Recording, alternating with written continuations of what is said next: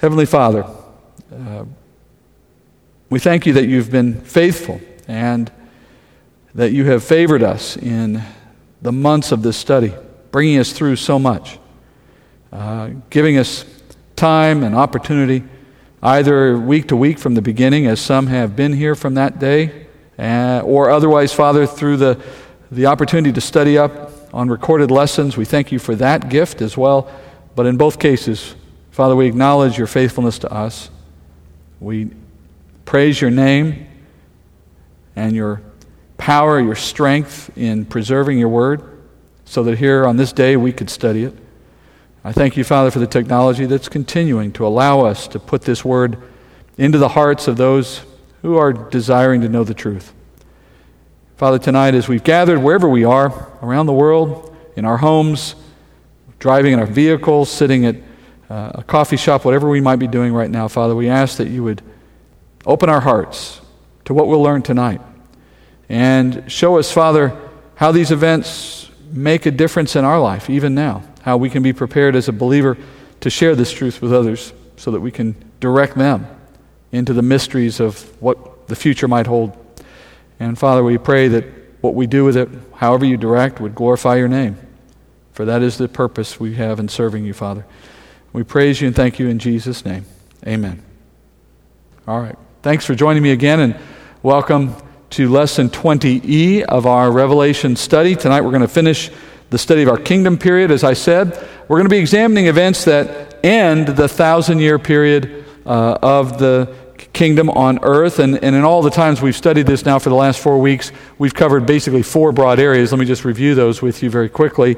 We've studied the order of creation and nature and geography and the borders of Israel and so on. We've studied the daily life of the kingdom, including how death has a part in those 1,000 years.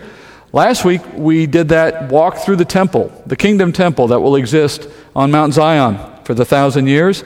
We looked at the worship system of that temple and sacrifice and so on.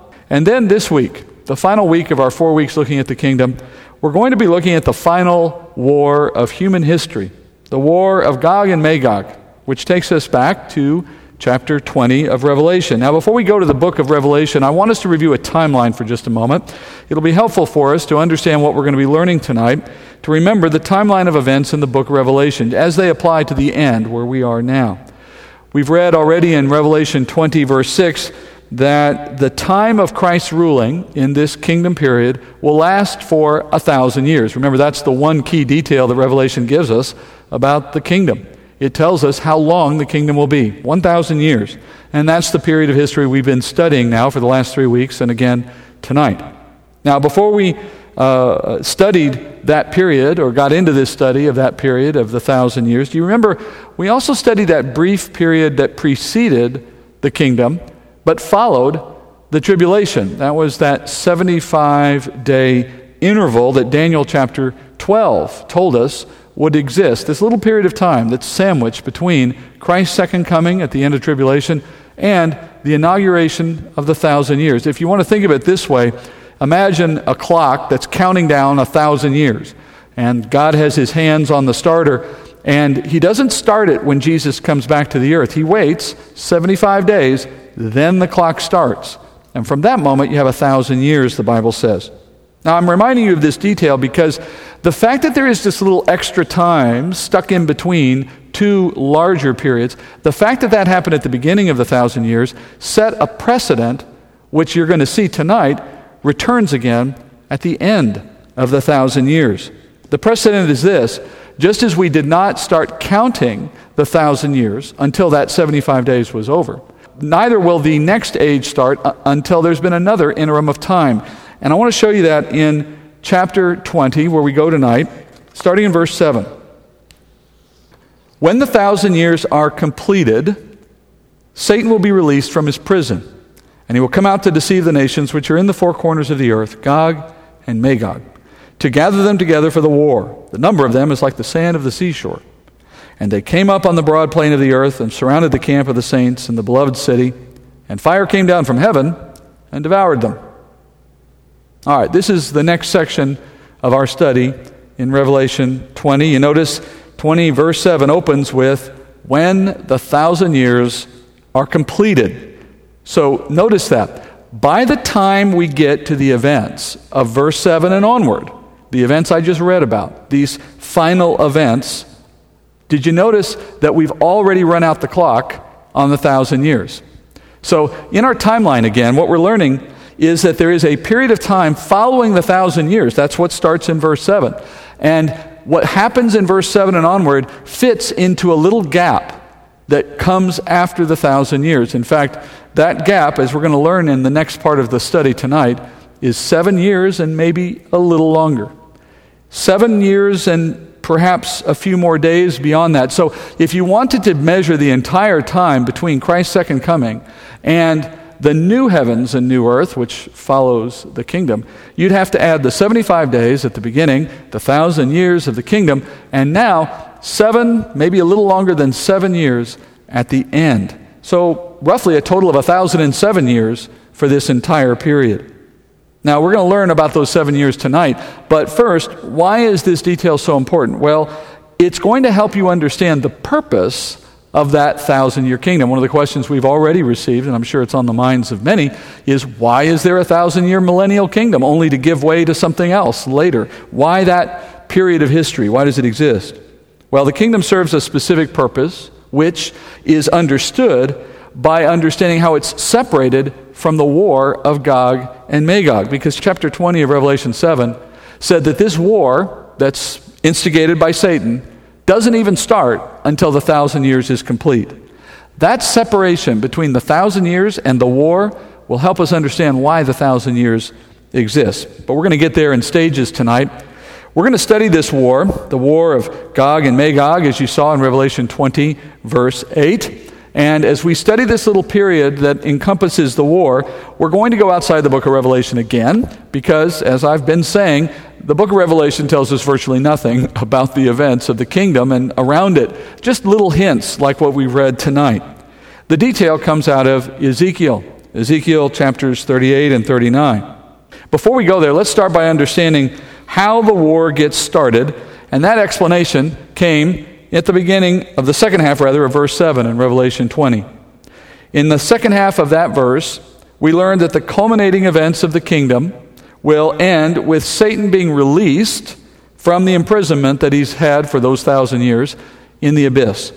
Now, you remember at the beginning of that 1,000 years, when we were studying at the beginning of chapter 20, end of 19, beginning of 20, we learned then that Satan would be bound at Christ's second coming, and he would be committed to this prison, I guess you'd call it, in the heart of the earth for the length of the 1,000 years. I'll remind you where we read that, chapter 20, verse 1. Then I saw an angel coming down from heaven, holding the key of the abyss and a great chain in his hand, and he laid hold of the dragon, the serpent of old, who is the devil and Satan, and bound him for 1,000 years. Now, you notice John says in verse 2, Satan spends 1,000 years in this prison. That's confirmation of what I just told you a moment ago.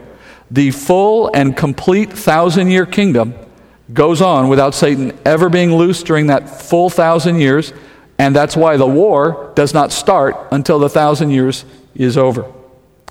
But once he's released, notice he immediately begins to deceive humanity from chapter 20 we read earlier, leading to a war on earth, and that is the first time earth has seen war since the tribulation.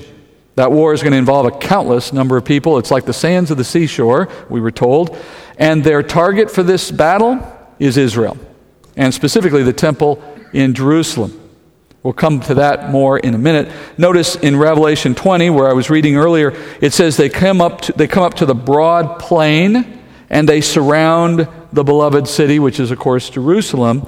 You remember we studied earlier in Zechariah about some of the topography of the kingdom, and one of the things Zechariah told us was that all around the Mount Zion, all around Jerusalem in this day, will be a broad plain, which is not the case today.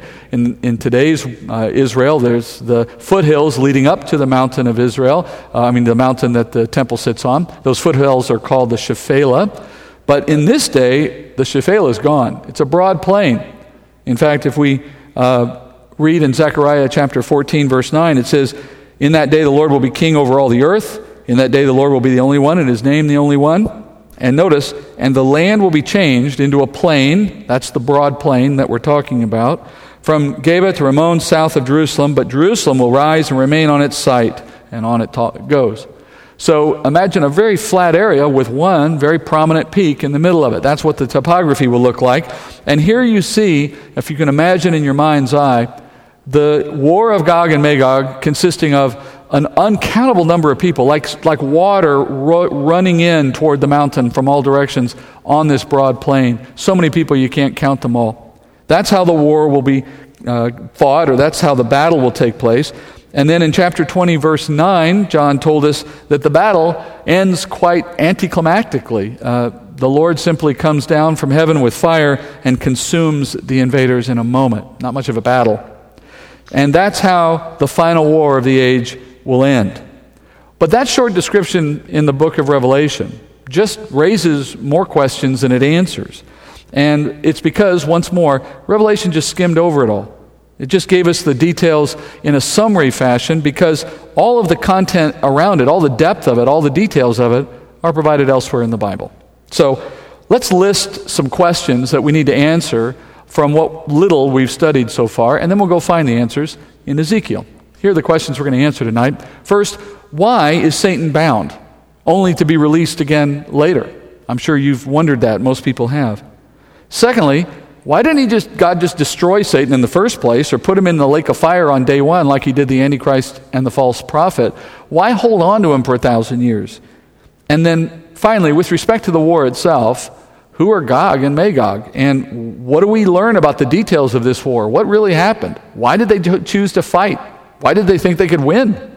There's a lot of things there we'd like to know. So let's get into all of that. We're going to start with that first question. Why was Satan bound in the first place? And to understand that, you have to have an understanding of Satan's role today. That is, what is his job, if you will? What is his place in the creation today? The Bible says Satan is primarily the one who instigates or provokes sin. He is called the great deceiver, the author of lies. And he provokes sin in two principal ways, according to Scripture. First, it's through deception, through lying, as I just said. In contrast to Jesus, who the Bible calls the truth, we know that the Bible says all truth came from God and originates from Jesus. God cannot lie, the Bible says. So God is all truth and all knowledge, and yet we have a world, today anyway, that's filled with lies. Where's all those lies coming from? It's not coming from God, so where are they coming from? Well, the Bible says that all those lies find their origin in Satan and his demons.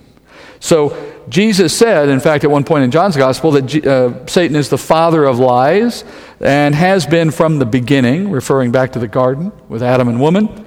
And you could say it this way: if Satan had never existed, the world would know nothing but truth. There'd be no lies. Lies exist because Satan started them. He is the author of all false knowledge on earth. And he's used those lies over the millennia to trick the world, to deceive the world concerning God, concerning what is sin and what is obedience. As we have read earlier in Revelation 12, back when Satan was being cast out of heaven, we read this: the great dragon was thrown down, the serpent of old, who's called the devil and Satan, who deceives, notice that, who deceives the whole world. He was thrown down to earth, and his angels were thrown down with him. So, the enemy works to provoke sin by deceiving the world in such a way that we act in things that are sinful, doing things we shouldn't do, because in some way what Satan has told us through whatever mechanism of the world has convinced us it's okay. It's not so bad after all. God doesn't mind. He'll forgive us in the end, or something of that sort. That's the first way in which Satan provokes sin, through deception. The second way he provokes sin, according to the Bible, is by tempting our flesh to act according to its desire. Our flesh nature, the thing we were given from Adam, that we're born into naturally, that nature is already predisposed to act against the Word of God, to sin. In other words, Paul says it very simply in one verse in Romans 7. He says in 7:18, "For I know that nothing good dwells in me," that is, in my flesh, he says, "for the willing is present in me," that is, he has a will within him to do what's right because he's been born again, but he says the doing of good is not, because his flesh intervenes. Time and time again, our fleshly nature gets in the way of obedience and pulls us into things that we shouldn't do, even as our spirit knows better. Our physical body has its own desires, and Satan and his demons are experts at enticing your flesh to fulfill its desires. Paul says in 1 Corinthians 10:13 that we all have this common experience of being tempted by our enemy, who Paul says in 1 Thessalonians 3:5 is the tempter, the great tempter. But in that same verse in 1 Corinthians 10:13, Paul goes on to say that even though we all have this common experience of being tempted, he says that the Lord always provides a way of escape for those who are being tempted. It's just up to us to take that option. I compare it to being on a freeway, barreling down the road in the wrong direction, and you pass an exit ramp. If you take the exit ramp, you're going to solve your problem. If you don't take the exit ramp, well, it did you no good. And that's, in a sense, how the Lord works in helping us through moments of temptation. There's always an exit. There's always a way out in our immediate moment if we just look for it, something that will help us through the temptation. But that's the enemy's tactic, deceive you and tempt you. So you've always heard people say, well, the devil made me do it. Well, now you know that's a lie, too. It's not true. It's an excuse. The enemy may deceive you at times, but we have the Word of God available to us to correct those deceptions if we turn to it. And He will certainly tempt us at times to sin, but the Lord has given us His Spirit to teach us and lead us into righteousness. And if we listen to it instead of Him, instead of listening to Satan, we'll avoid the temptation. So there's always been options. At the end of the day, the devil and his demons don't make you sin. Your choice to sin is your own, either out of ignorance or out of lust. But at the end of the day, it's your choice. But he is a powerful catalyst to provoke those sinful choices in us. And as we studied in prior weeks, when we get into the kingdom, Jesus is going to rule this period of history with, according to Psalms, a rod of iron, which is a way of saying he will enforce righteousness perfectly, without variation or delay. If Satan had been loose in the world during these 1,000 years, deceiving the world, tempting the world to sin. Of course, now those tactics are only directed at the natural people of the kingdom, not at those who are glorified like we will be, because we will no longer have a nature that can be tempted. We'll be like the angels. We'll be like Jesus in that respect. But the world will be populated by a lot of natural people, as we studied already, and they will have all the same tendencies we do now, including a tendency to be tempted or to be deceived. And if Jesus allowed Satan loose in the kingdom period to do what he does, then it would undermine Jesus' perfect rule in that period of history. So, for 1,000 years, to ensure there is no opportunity for sin to gain a foothold, the enemy will be bound and out of the way. Now, to be sure, there still will be sin in the world, because the world is filled with people who possess a sinful nature. But because those people will be living under the watchful eye of a perfect and just king who has the power to limit the impact of sin and judge it instantly and judge it perfectly, the fact that sin exists will not lead to a rampant expression of sin in the world. Christ will be that governor to prevent its rise. But if Satan had been present, there would have been an equal force, not equal, probably the wrong term, right? But an opposite, that's the right word, an opposite force pushing people towards sin, and that would have compromised Jesus' purpose in the kingdom. So, Scripture says that there'll be no catalyst, that there'll be nothing to disturb the peace during the time of the kingdom, and because we assume the demons do the same thing Satan does, that after all, they're on his team, even though the Bible doesn't say what happens to them, I assume they are also bound for 1,000 years. I'm not sure if they weren't bound, I'm not sure why they wouldn't be doing all the same things anyway. So it would appear as though when Satan is bound, the leader, the head of the snake is put in the prison, the rest of it is there with him. That's the assumption. So we understand now why Satan is being bound for 1,000 years. That is, it's simply so that he's not there to wreak havoc in the kingdom. That's not hard to understand. But it leads us to our next question. Why then is he ever released into the time of the kingdom? Well, Paul gives us that answer in 1 Corinthians 15. It's a bit complicated, but we'll take our time and you'll see it at the end. And interestingly, what we're going to learn in 1 Corinthians 15 is actually connected to our first question. That is, why was he bound? Let's look at 1 Corinthians 15, starting in verse 24.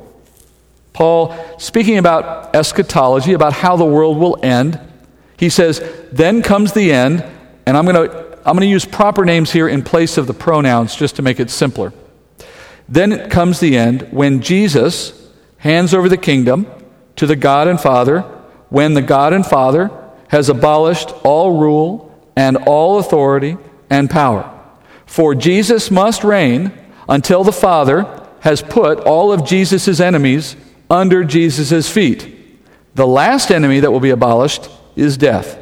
For the Father has put all things in subjection under Jesus' feet. But when the Spirit says all things are put in subjection, it is evident that the Father is accepted who puts all things in subjection to Jesus. When all things are subjected to Jesus, then the Son himself also will be subjected to the one, the Father, who subjected all things to Jesus, so that God may be all in all. Now, if you want a complete exposition of this passage, please go to our 1 Corinthians study online. But for our purposes tonight, here's the key things you need to know. Paul, in quoting here from Psalms 8, reminds us that the Father promised that eventually all enemies of God in all creation would become subject to Jesus' authority. That's pictured by Jesus having them under his feet. That is, he will control, crush, destroy, put down all rebellion. Every enemy of God will be subjected to Christ's authority before the world ends. That is, think of it this way. The purpose of the creation itself, the purpose of the world itself, is to see everything that opposes God put under Christ's authority. Death will be the final enemy that is abolished, Paul says. Now, death is not a person, it's a state of being. So, in this context, death personifies Satan. Remember, Satan is the author of death. In his own sin, he brought death into existence, sin into existence, and through his influence on the garden, he brought it into the life of man and woman. So, in a sense, you could say death is Satan. He's the poster child, if you will, for death. Once Satan is defeated, then, being the last enemy, then we will have reached the point where all things are under Christ's rule. And Paul says, as soon as the purpose in the creation is met in that regard, once that mission has been accomplished, think of it like this. They're in heaven, Father and Jesus, and they're looking at earth and they're saying, okay, do we have any enemies left? Nope, Father, just got rid of Satan. Okay, check, all enemies done. Any more reason to rule? Don't see any. No more people to rule, no more enemies to rule. We've done it all. Okay, world's over. Click. That's what Paul's saying. That when the final enemy is abolished, the purpose of rule itself goes away. Remember, we said this at an earlier point in our study. The whole concept of ruling presumes something needing rule, something that is not already ruling itself properly. In other words, it needs sin. If you have a 100% sinless world, you need no ruling. Everyone's going to do the right thing all the time.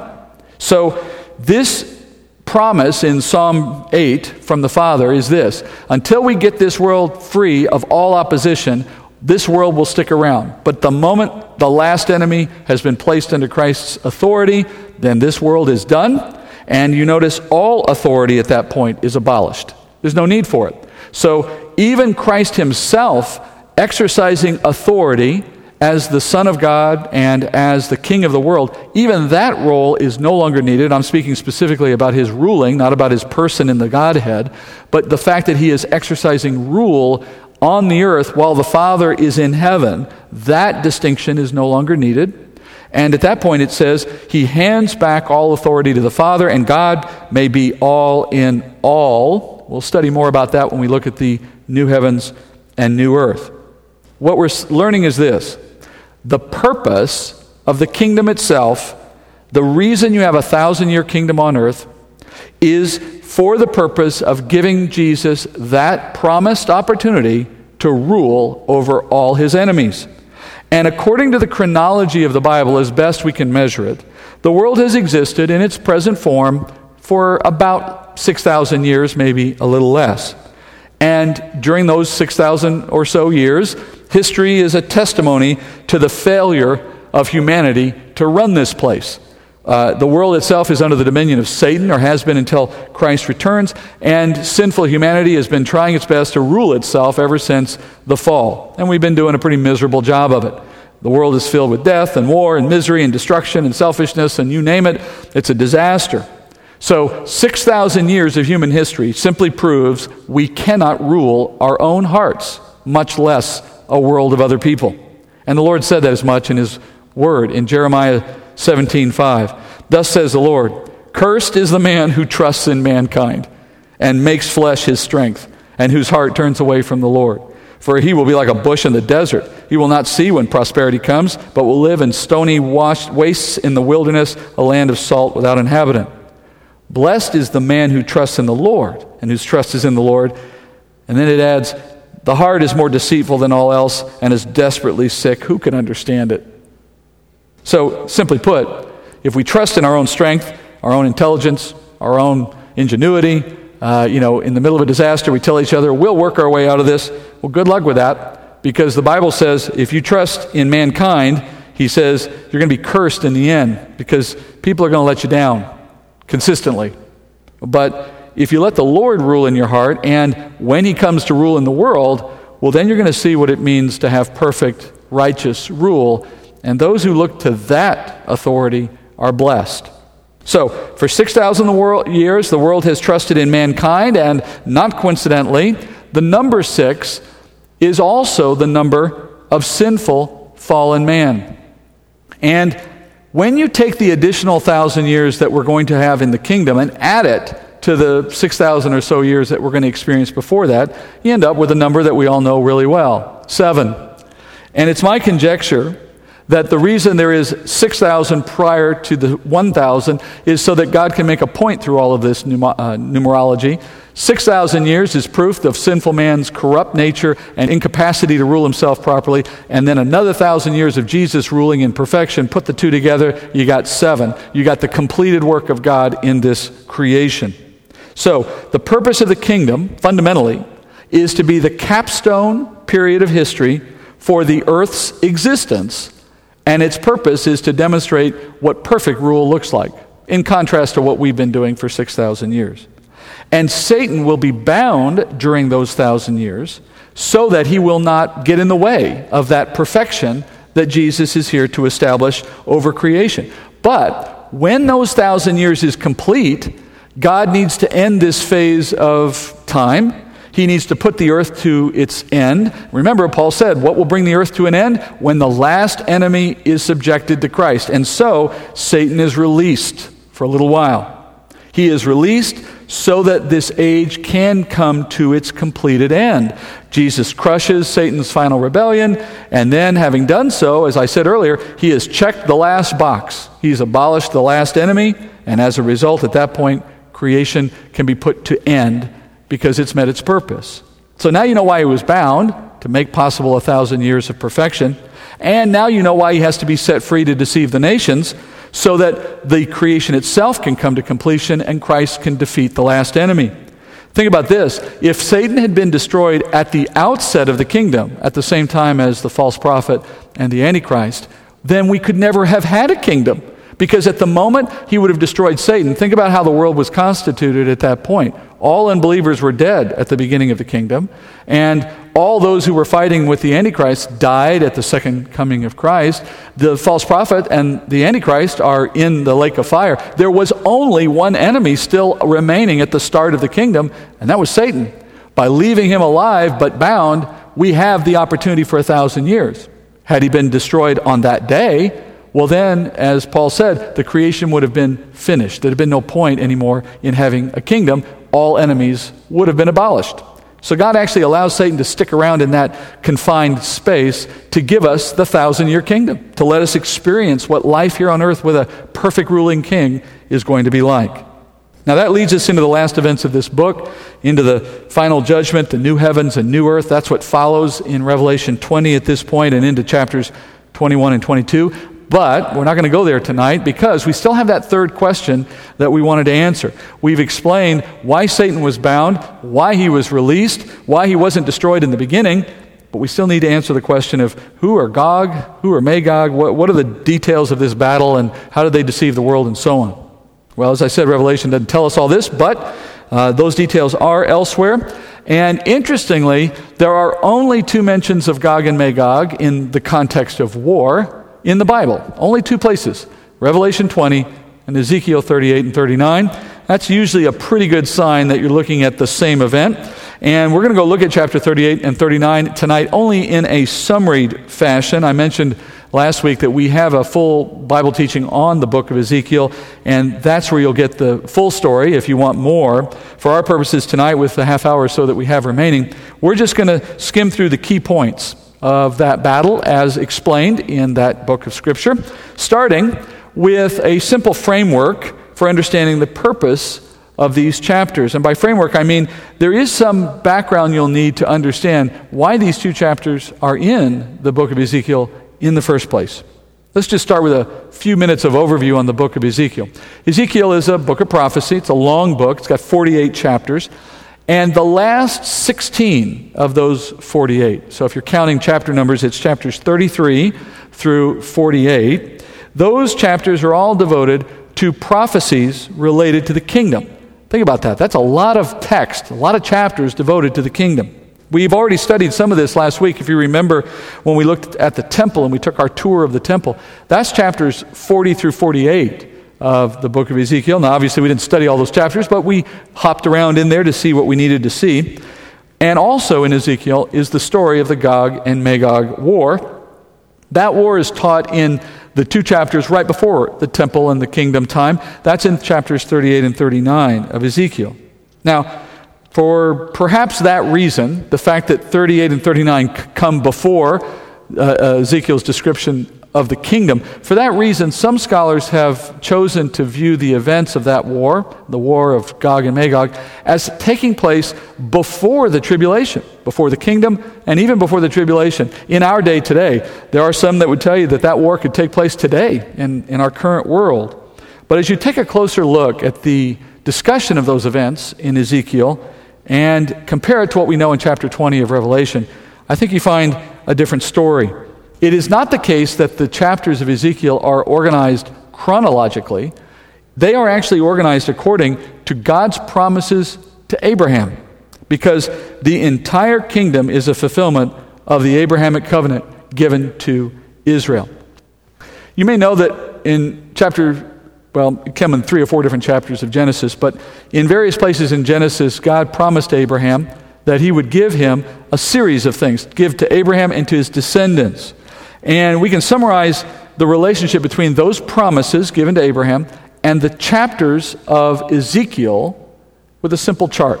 Let's start with just looking at what's in the promises themselves. There are 4 parts, broadly speaking, to Abraham's promises. First, he was going to get an inheritance of land in the land of Canaan, and that land would come with great prosperity, flowing with milk and honey. Secondly, he'd have many descendants. Even though he didn't have any children at the time, God said, never mind, you're going to have a lot eventually. They're going to have this long line of descendants, and they're going to live in that land with you, and they're going to live there securely and in peace. Third, he says, I'm going to live there with you. God's presence will be with you in the land, among the people. And then later in the Bible, when David came along, God added another element to this promise. We call it the Davidic covenant, but it's an extension of what God promised to Abraham. He said, I'm also going to put an eternal king in that land, and that eternal king is going to rule with perfect justice. You take all 4 of those things together, you have basically what God has promised to Abraham, Isaac, Jacob, and his descendants. We call it the Abrahamic covenant and the Davidic covenant. Now, if I take those 4 elements of promise and compare them to those 16 chapters of Ezekiel that describe the kingdom, you find that they're organized perfectly in keeping with those 4 promises. In other words, those chapters all describe different ones of those 4 promises being fulfilled. God showing himself to be faithful to Abraham in what he said he was going to give Abraham throughout the whole of the kingdom period. And it has a nice symmetry to it. It's divided into pairs, couples of chapters. Again, things we don't need to know about tonight. But the thing you need to know tonight is 2 of those chapters deal with 2 promises related to the Abrahamic covenant. Specifically, God fulfills his promise to ensure Israel's security in the land, and he fulfills his promise to show his glory in that time to the nations of the world. He fulfills those 2 promises through the events of chapters 38 and 39. Again, go back and listen if you want more detail, but let's take that and go forward for tonight. We're going to start in chapter 38 of Ezekiel. This is the chapter that looks at how God is fulfilling his promise to keep Israel secure and safe in the land that he gives them. And Ezekiel 38:1 starts this way. The word of the Lord came to me, saying, Son of man, set your face toward Gog of the land of Magog, the prince of Rosh, Meshach, and Tubal, and prophesy against him, and say, Thus says the Lord God, Behold, I am against you, O Gog, prince of Rosh, Meshach, and Tubal. I will turn you about, put hooks in your jaws, and bring you out, and all your army, horses and horsemen, all of them splendidly attired, a great company with buckler and shield, all of them wearing swords. Persia, Ethiopia, and Put with them, all of them with shield and helmet. Gomer with all its troops. Beth Togarmah from the remotest parts of the north with all its troops. Many peoples with you. Be prepared and prepare yourself, you and all your companies that are assembled about you, and be a guard for them. After many days you will be summoned. In the latter years you will come into the land that is restored from the sword, whose inhabitants have been gathered from many nations to the mountains of Israel, which had been a continual waste. But its people were brought out from the nations, and they are living securely, all of them. So that's where the war of Gog and Magog starts in the book of Ezekiel. Our first actor in this drama is Gog. Notice he's from the land of Magog. And so now we know that Magog is not a person. Gog is the person. Magog is the nation that he comes from. And it actually isn't a name either. Gog is a title, more like Caesar or Pharaoh. So this is some kind of man who's taken the title of Gog, and he is from Magog. And if you look at the Table of Nations in Genesis chapter 10, tells us where everybody went after the ark landed. In that chapter, we learn that Magog is a place in the world roughly comparable to Eastern Europe, including Turkey. And among the grandsons of Noah who went to that region are those who include Magog, Meshach, and Tubal. That's where those names come from. So a man with the title Gog comes out of somewhere in roughly Eastern Europe to Turkey, and this man will be joined by allies from the east and from the south, and they will start a war. And notice they come to invade Israel from virtually every possible direction. The only direction they don't come from is the west, because that's the sea. So on land, they come from every possible direction. And in verse 4, God draws them into battle. And notice he says it's like he puts a hook in their jaw and pulls them in, metaphorically speaking. Now we know from Revelation 20 how God actually does it. He doesn't use an actual hook. He simply lets Satan loose. And Satan does what Satan does. And as a result of Satan being let loose, he becomes the instrument of God to bring Gog into this battle. Next, notice the army is equipped in a very rudimentary way. If we go to the next part of the passage I read to you, and actually no, it's in the first part, back to where we were. You notice he has horses, shields, swords, things like that. Now, you know, if you think about modern warfare today, no one would fight a battle with, horses or shields and the like.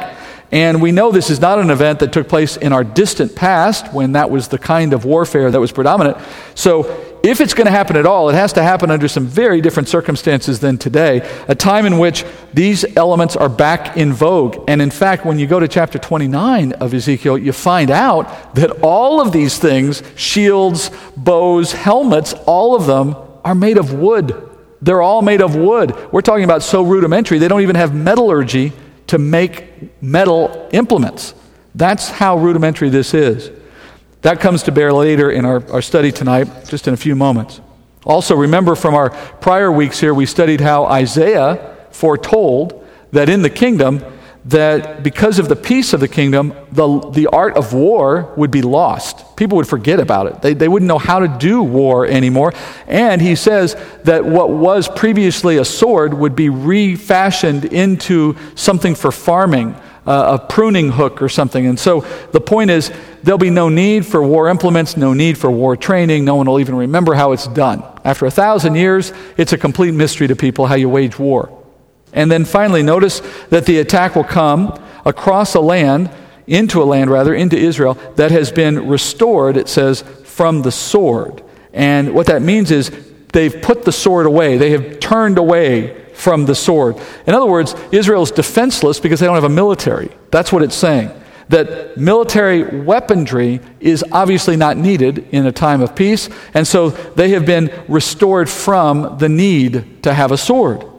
Now, there are a few other key details here that tell us when this happened. Notice it happens in the latter days. Well, that would be a way of referencing the end of the age. Notice also when they have been summoned by God back into their land from among the nations. That's speaking about Israel being regathered into her land. Notice they live peacefully in this land.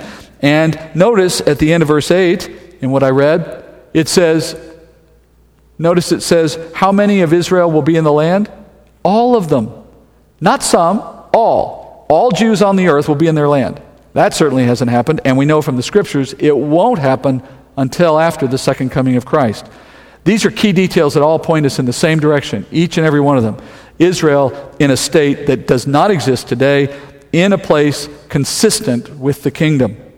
So Israel dwelling in its place peacefully without any defenses or need for defenses, having been gathered from all nations and so on, is Israel in the kingdom. By the way, that's just scratching the surface of all the reasons. There's a lot more we just aren't getting into tonight.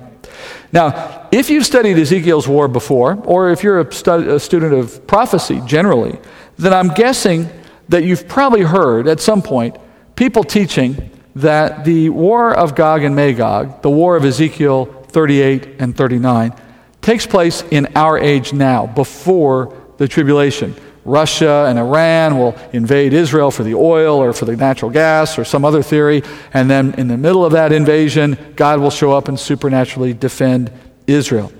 It's common to hear this, but the problem is it doesn't fit any of the facts. In fact, I would venture to guess that if I had never told you that theory ever existed, it would never come to your mind from what you read in the pages of Scripture. It is, I think, an interesting theory that has somehow taken hold without anything to support it, by and large. And as we continue our study, you're going to see the evidence stacking up against it repeatedly. By the way, it's worth noting, as I said earlier, only two places in the Bible that the war of Gog and Magog are mentioned. Revelation 20, which is clearly at the end of the kingdom, and here in Ezekiel. And as a general rule of Scripture, you would not expect those two references to be different if all the facts align and if they're the only two in the Bible. That connection, I think, is reason enough. Meanwhile, John mentions, by the way, I should add one more detail. John mentions the name Gog in Revelation 20 with no explanation, right? He doesn't say anything about who he is or where he's from. He gives no background. That's another sign that the writer expected us to go elsewhere to learn the details. As in, go back to Ezekiel, you'll learn about him. So I think that's another argument. Anyway, let's move on with the invasion. Chapter 38, verse 9. He says, to Gog, God says, you will go up, you will come like a storm, you will be like a cloud covering the land, you and all your troops, and many peoples with you. Thus says the Lord God, it will come about on that day that thoughts will come into your mind, and you will devise an evil plan, and you will say, I will go up against the land of unwalled villages. I will go up against those who are at rest, that live securely, all of them living without walls, having no bars or gates, to capture spoil and seize plunder, to turn your hand against the waste places which are now inhabited, and against the people who are gathered from the nations, who have acquired cattle and goods, and who live at the center of the world. Sheba and Dedan and the merchants of Tarshish with all its villages will say to you, have you come to capture spoil? Have you assembled your company to seize plunder, to carry away silver and gold, to take away cattle and goods, to capture great spoil? Therefore prophesy, Son of Man, and say to Gog, thus says the Lord God, on that day when my people Israel are living securely, will you not know it? You will come from your place out of the remote parts of the north, you and many peoples with you, all of them riding on horses, a great assembly and a mighty army. And you will come up against my people Israel like a cloud to cover the land. It shall come about in the last days that I will bring you against my land, so that the nation, notice this, so that the nations may know me when I am sanctified through you before their eyes, O Gog. So in verse 9, going to the top of that, in verse 9, we read about the movement of this vast army of people. There's this vast movement of people that are so great they're like a cloud on the earth. Do you remember what we read in chapter 20 of Revelation tonight? They would be like the sand of the seashore, remember? That matches. Then notice verse 10. We see how the invasion unfolds, starting with evil plans that are devised in the mind of this man, Gog. He devises a plan to invade Israel, and his idea comes from basically two directions, opportunity and greed. He notices first the opportunity. The land's at rest. He says it's quiet, it's unsuspecting, it's unwalled, no bars, no gates. I mean, the gates and bars and walls are the most basic of protective measures to stop an enemy attack, right? So if you have an unwalled nation, that indicates a total lack of concern for any threat whatsoever. It would be like you living in your house absent a front door. You have absolutely no reason to think someone's going to walk into your house, so why bother with a front door? That's the state of Israel at the time of this invasion. That's hardly the state of Israel today, I might add. In fact, if there is one nation on earth famous for walls, it's probably China, number one, and Israel, number two. And I guess the U.S. is trying to catch up. But the point is, you would never call Israel today an unwalled nation. That's ridiculous. And yet it will be in the day of this attack. Secondly, Gog's greed gives him the motivation. His opportunity is that he sees no defenses, and his motivation is he sees plunder, booty that he can seize and make his own. He says in verse 12, there is a great abundance in the land, the cattle and the goods and the land and so on. And the Bible has already told us that what Israel will have in the kingdom in terms of these things is second to none. They will be the most blessed nation on earth in that day. So in the kingdom, it's entirely reasonable to believe that some evil man would look at what God blesses Israel with in comparison to what's available elsewhere, and he would see it as an opportunity, and his greed would want for it. Now, flip that around for a moment. Would this be likely in our day today? Would the nations of Iran or Russia or anywhere north of Israel, for that matter, even Turkey, would any of them look at Israel right now and say, man, they've got stuff we don't have, it's worth an invasion? It's worth risking other nations fighting back against us. It's worth nuclear war, because after all, Israel more than likely has nuclear weapons. Do you think there's anything in Israel they want that badly? Nothing I can think of. I mean, Israel's prosperous, yes, but not so prosperous today that there's any motivation at all for that kind of risk. But in the kingdom, absolutely, it would make sense. And notice Ezekiel says these thoughts enter into Gog's mind, but again, we know where the thoughts are coming from. Satan. Satan is the one deceiving him concerning the opportunity. I mean, the lack of walls is not the biggest concern when you're calculating whether you should invade the Israel that has Jesus living in the temple. It's not the walls you should be worried about. But Satan has deceived the enemy, or deceived Gog. Satan has deceived Gog into thinking that he has an opportunity when he doesn't. And then Satan used his second tactic of provoking lust out of Gog by pointing out to him how nice all the stuff was, and got his heart interested in chasing after it. Typical Satan. So, in verse 15, Gog recruits others to invade with him, and with the help of all those other people, like the sand of the seashore, John told us, they invade. Now, there's an interesting moment there in verse 13 that might be puzzling to you if you don't think about it from the point of view of someone who's lived for 1,000 years without war. Verse 13, we're told that the neighbors of Israel, these are the nations that neighbor Israel to the north, they're puzzled when they see this invading army amassing on Israel's border and obviously intending to go in there and fight and take things for themselves. And they ask these, I guess, somewhat obvious questions. Are you planning to go in there? Are you planning to go fight Israel? Are you planning to take all their stuff? Why would they even ask such dumb questions? Well, it's because no one's ever seen this before. This is a completely new thing. 1,000 years with no war, people who were born and raised in that period of history without ever having experienced warfare, and they're seeing it develop in front of their eyes, and they're trying to understand it. They're trying to make sense of it. That fits this context, doesn't it? It wouldn't fit the context of today. An amassing army on the border of Israel is a pretty obvious sign, and no one would ask any dumb questions. But in this day, it's not dumb to ask. Then in verse 14, we hear the Lord's challenge to Gog. Rhetorically, he says to Gog, you think you can come in here and disturb Israel's peace? It's rhetorical because what God is doing for us, the reader, is he's highlighting the fact that this is an attempt by Satan to rob Israel of the peace that God guaranteed that they would have during the kingdom. He guaranteed it to Abraham, and he's going to fulfill it. And so he's saying to them, you think you can come in here and rob the peace that I have secured for my people? Now, think about this a little more deeply for a moment. Remember that the kingdom is a time without war for 1,000 years. These events happen after the 1,000 years is complete. So for 1,000 years, there's been no war. And as I said earlier, Isaiah tells us in chapter 2 that we've lost the art of war by that point. He says they'll hammer their swords into plowshares, spears into pruning hooks. Nation will not lift up sword against nation. Never again will they even learn war. All right, that's the state of the world for the last 1,000 years. Generations, born and raised, without experiencing how it's done, ever seeing it done. Technology of war is gone. Nobody has any weapons of war anymore. And God, in the middle of that time, has promised Israel, no one will ever take your peace. But now that raises a question. How do you know God's keeping his promise? I mean, think about it for a moment.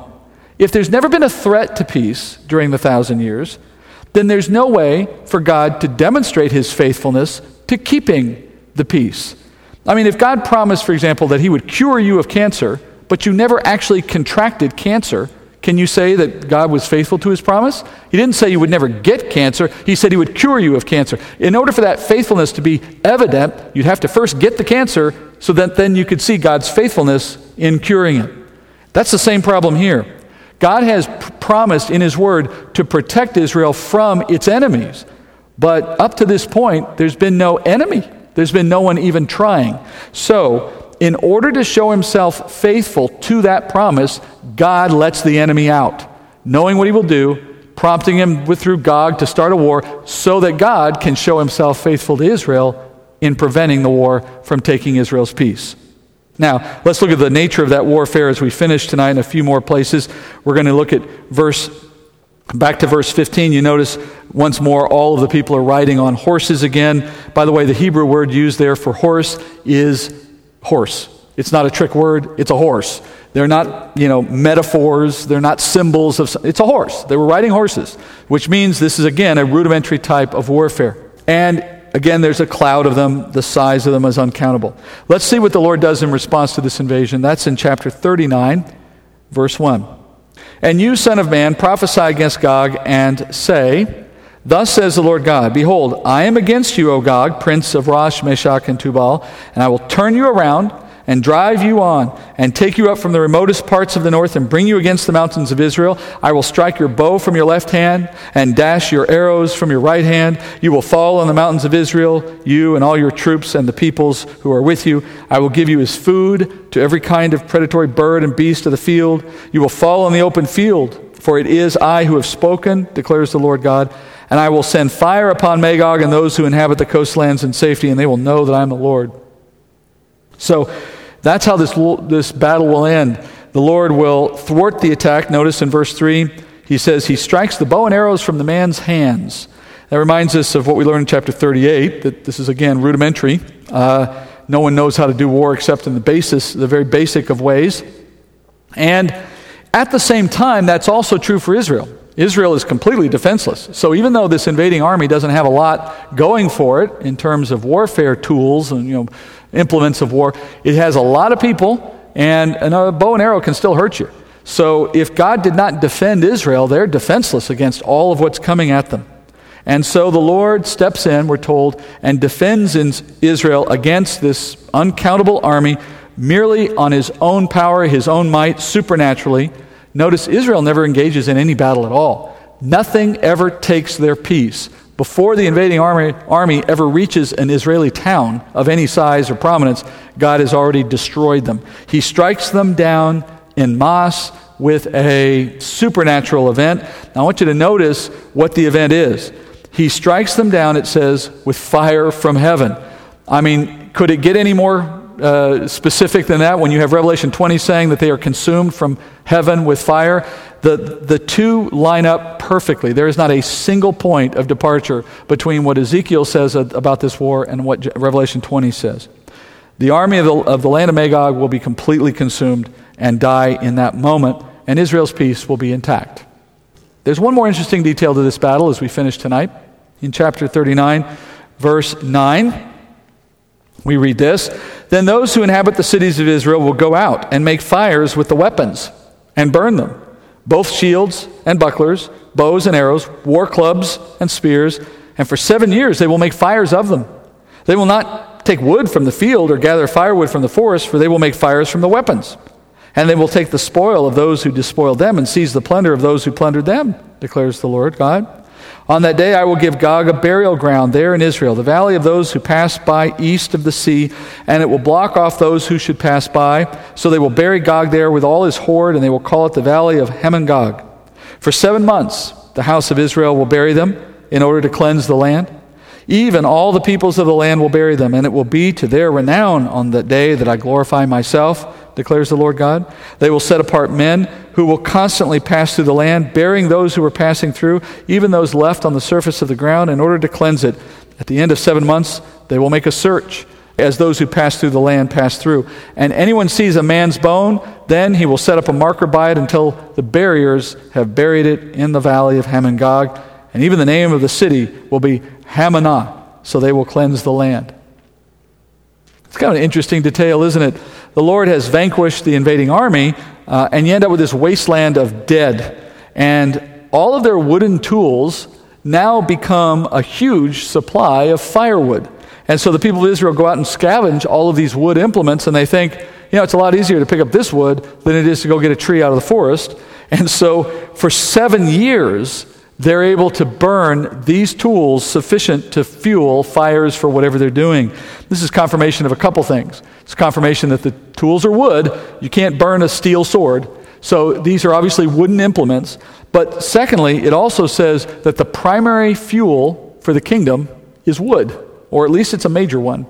And that suggests, again, a more rudimentary lifestyle. And in verse 10, the Lord says they don't get fire from the forest. They don't have to go out and find other sources of fuel. So this must have been an incredible quantity of wood, telling you how big the army was. Then Gog and all his multitude of army will be buried, which is a very kind thing to do to one who would come into the land. Now their flesh is not necessarily still there, because elsewhere in this chapter we're told that the birds are feasting on it, but the bones of those bodies are going to be buried, and they're buried in the Jordan River Valley. That's the valley that's inferred here by the geographic reference. And the bodies in that area will be so numerous that the ground, having so many graves, will be blocked from passage. No one will be able to move through the Valley of Jordan anymore, because a Jew is not allowed to traverse over graves. And so the number of buried bodies will be that many. And they'll have to rename the valley Hamon-Gog, which means a multitude or an uproar. So the valley is called the multitude or the uproar of Gog. So that's what God has Israel do. And you notice it takes 7 months to finish the burial, and then the burning, we're told, goes on for 7 years. That's why we said earlier that this period of history that takes place after the 1,000 years is at least 7 years and a little more. So we have a period of history here that's not technically the 1,000-year kingdom, but neither is it the new heavens and new earth, that we find finishing off this period of human history, the creation itself. One of the strongest arguments people have made for why this event could not be the same event as Revelation 20 is because of this 7-year period. You may have heard people tell you that, well, the war of Gog and Magog can't take place in the kingdom. It lasts 7 years, and it can't be the kingdom only lasts 1,000 years, so you can't have another 7 years. But you now know why that's no longer a concern, right? They've missed the point. This war happens after the 1,000 years, so it's not on the clock. The clock's already stopped. There's no limit on how long this can go on, because we're not up against some timetable in Scripture. There's just an unknown period of time here of at least 7 years. Lastly, in verse 13, the Lord says, all of this burying activity was done so that Israel would make a name for itself among the nations as having taken care to do the right thing here, even though they were being invaded. It's a testimony. Turning back to the text one last time, there's one more detail to explain why the Lord cleansed the land in this way. In verse 17, as for you, son of man, thus says the Lord God, speak to every kind of bird and every beast of the field. Assemble, come, gather from every side to my sacrifice, which I'm going to sacrifice for you, as a great sacrifice on the mountains of Israel, that you may eat flesh and drink blood. You will eat the flesh of mighty men and drink the blood of the princes of the earth, as though they were rams, lambs, goats, and bulls, all of them the fatlings of Bashan. So you will eat fat until you are glutted, and drink blood until you are drunk from my sacrifice, which I have sacrificed for you. You will be glutted at my table with horses and charioteers and mighty men and all the men of war, declares the Lord God. Now that may sound a bit gross, a little difficult to hear, but there's a real important point in all of that. The Lord has told the animal kingdom, specifically the birds and beasts of the field, I'm preparing a sacrifice for you, and you're going to be able to eat your fill on the number of people who are going to be dead on the field. And they're going to come and feast on these people who have been sacrificed as if they were rams or lambs and so on. Here's what you're learning. Remember, in the beginning of our relationship with God in this sinful world, if you go back to the very beginning, in fact, back to Genesis chapter 3, God taught men, people, humanity, that we have to sacrifice animals in order to be reconciled to God. That's how the creation itself got started at the very beginning after the first sin. Now, we're at the very end of this period. We're at the opposite end, just as the Genesis story is at the very beginning of this creation. Well, this moment we're describing now is the very last thing that happens before this earth burns up. And it ends in an opposite way to the way it begins. In the beginning, we sacrificed animals to God. In the end, God sacrifices men to the animals. And that is his way of putting a capstone to the whole of human history. God makes humanity, that is the unbelieving, rebellious humanity, a sacrifice to the animals. The animals gain the benefit while man pays the price, God being the one making the sacrifice. The message in that is simple. The need for sacrifice of any kind has come to an end. We started with us sacrificing animals. It ends with animals sacrificing us, so to speak, and in that the circle is complete. The Lord himself conducts the final sacrifice of this period of creation history. And the final offering is of those who opposed him. And the final act of judgment is to close the age, having given opportunity for the Lord to be glorified in that final act. Ezekiel 39:21 says, I will set my glory among the nations, and all the nations will see my judgment which I've executed in my hand, which I have laid on them. So with that, and the events around that war, all unbelief in the creation is now gone, dead and buried, and now to be judged for all eternity. And that's where we go next week. Next week, we will pick up in chapter 20 at the very end with the moment of judgment for all unbelievers who have ever lived, called the Great White Throne Judgment. Along with them, Satan will find his end, and then from there, the earth and its works will be burned up, this creation having met its purpose, and then we move into some very new things, literally new things, the new heavens and new earth of Revelation 21 and 22. That's what we start next week. I hope you'll be here to join us for that. I hope you learned something tonight that's useful to you and maybe something that gets your head thinking a little bit. We're going to go into time of prayer to finish, and then as we do, of course, we'll answer your questions. Let's pray. Dear Father, we thank you for your marvelous plan. We thank you that we've been included in your grace. We thank you, Father, that we get to enjoy a kingdom free from the enemy and his schemes. We thank you, Father, that in that time we can no longer be deceived and we can no longer rebel, and we greatly look forward to that day. And Father, we look forward to the time that we get to escape this world and enter into that world so that we can know what it is truly like to be obedient. But in the meantime, I ask, Father, that our heart's desire would be to seek for that obedience even now, to not succumb to the schemes of the enemy as he deceives us or as he tempts us. Help us to know your word well enough to escape those deceptions and to discipline our flesh strongly enough that those lusts of life will not intervene. And Father, help us to understand the things we've learned tonight according to your Spirit's instruction. We pray this in Jesus' name. Amen.